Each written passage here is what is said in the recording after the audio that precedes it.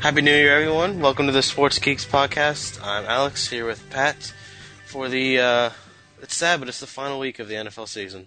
It is. It went by fast. It did. It went by too fast. And it could be, it could be the last year, depending on how the, this labor stuff goes. Yeah, it'll be interesting to see how that shakes out. It'll, open some doors for the WNBA and for the, NHL. So. Yeah, I don't know. Probably not. All right. Well, let's for the picks for last week. We both went 9-7. It's kind of a rough week. Obviously, we had some upsets with just Philadelphia losing to your Vikings. Mm-hmm. Let's see what else we had. The Saints beat the Falcons, stuff like that. So a little bit of a shake-up week, and I think this week is probably going to be even tougher. Yeah, because some teams don't need to try, some teams do. Some teams are giving up. We got fired coaches left and right. It's craziness. Where do we stand overall? I'm a couple games ahead? Or? You are 2 games ahead, so it's my last chance. All right, good luck to you. I'm going crazy this week. All right, let's just start right into it. All the games are on Sunday this week. No Monday, no Thursday, no Thank Tuesday, God. No Saturday. Just Sunday. No, just Sunday. The way God intended it. Yeah. All right. Well, first up, we got Miami at New England. I'll take the Patriots, even though they really don't have anything to play for. I think I can see Brady getting a couple touchdown passes to kind of help cement his MVP candidacy. What's he got? 34 touchdowns, 4 interceptions, and 109 passer rating. So, yeah. I was looking at that the other day. He hasn't thrown an interception in like 10 weeks. Yeah, it's crazy. It's an absurd stretch. Like, I don't even... And he doesn't have that greater... I mean, he's got good receivers, obviously, but it's not like he's throwing to top-notch Larry Fitzgeralds and stuff. So. No, he's a machine. I don't get it. It's impossible. But I'm going to pick the Patriots as well. You got to think, if they get ahead, they might take some guys out. But Bill Belichick doesn't seem like he's the type to completely mail it in like the Colts do every year. Yeah. Not this year, of course, but... right. So, all right, we got Tampa Bay at New Orleans. I'm going to go Saints here. They're looking pretty good right now. That big win at Atlanta, which no one really wins in Atlanta. And they can clinch a first-round bye as well as home playoff if they win and Atlanta loses. Yep. So Tampa Bay still has an outside shot at the playoffs, so they won't be giving up, but they need a lot of help, and the Saints are obviously a better team. Yep, I will agree with there as well. Carolina at Atlanta in that same division. Yep, I'll go Atlanta for the same reason I picked the Saints. They're looking to lock up things for the playoffs, and Carolina's a good team to do that against. Yeah, I think every team wishes they were playing Carolina this week to lock up the playoff spot. Yep. But yeah, I'm going to agree with you there with Atlanta. Obviously, tough game last week. And I actually do have some concerns with them moving forward because the offense just didn't seem like they were quite clicking this past week. But for this game against Carolina, I think they'll be just fine. Yeah, I think if they were an AFC team, it'd be a lot worse because there's a lot better teams, I think, overall. Yeah. There. I think NFC, they got a little bit easier draw there throughout the playoffs. And the other thing in the NFC is the indoor stadiums. And that's why I think Chicago is scary for NFC teams. Atlanta, New Orleans, they do not want to have to play at Chicago. No, that's bad news for them. I don't think there's really too many. I mean, besides maybe the Patriots, but I don't think there's a lot of teams that would willingly just go into Chicago to play there. So, no. And that's why I think if Chicago locks up, they can get a 1 seed if Atlanta loses, and I think that would make them the favorite in my opinion. Yeah, but I'd agree. Still remains to be seen. All right, next one we got Pittsburgh at Cleveland. I'm going to go with the Steelers. Cleveland's been one of the few teams this year who was expected to do nothing and have been, a tough out pretty much every week. But Pittsburgh can lock up a bye with a win, and they got a lot of key players banged up, especially on defense, and I think they could use that bye, so I think they're going to get that. Yeah, I'll agree with you there. Like you said, they can get the 2 seed with the win here.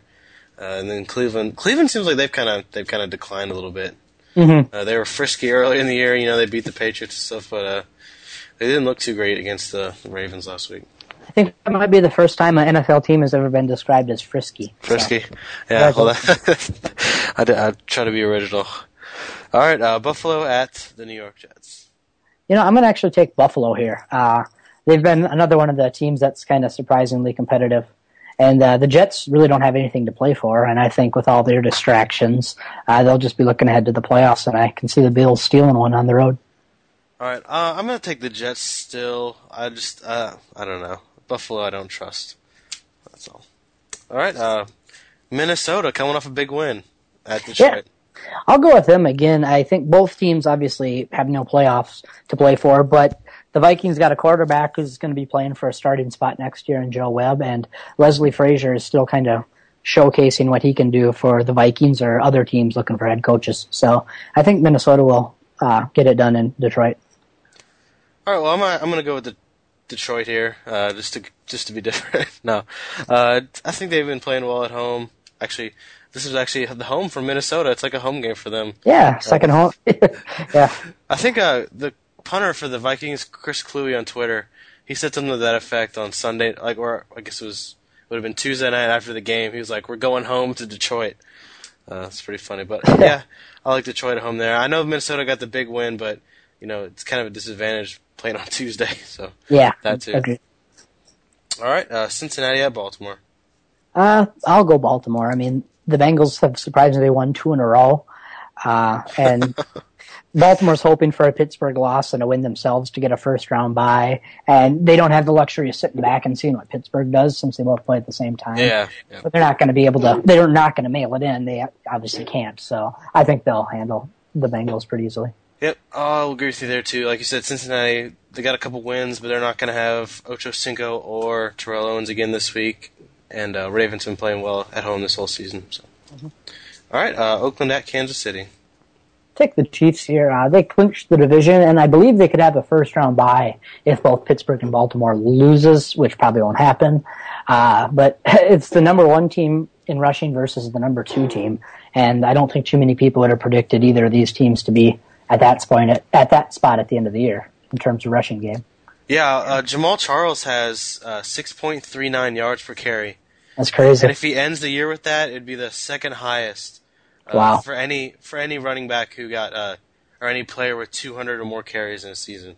That's pretty crazy. It's behind Jim Brown, I think, who had barely ahead of him. I think he could actually finish ahead if he had a big game this week, which he could do against Oakland. And I would take Kansas City as well. I guess they could mail it in, but I think they play well at home, and I think they'll play it out for the crowd there. So. Yeah. All right, Dallas at Philadelphia. I'm going to take Dallas. No Vic for the Eagles, and they have the NFC East locked up, and really not a realistic shot of a bye week for the week 1 of the playoffs. So I think they snooze through this game, and Dallas will win. All right, well, I'm actually going to take Philadelphia. Like you said, no Vic, but they'll have Kevin Cobb. And I think he might be looking to play a good game, just potentially...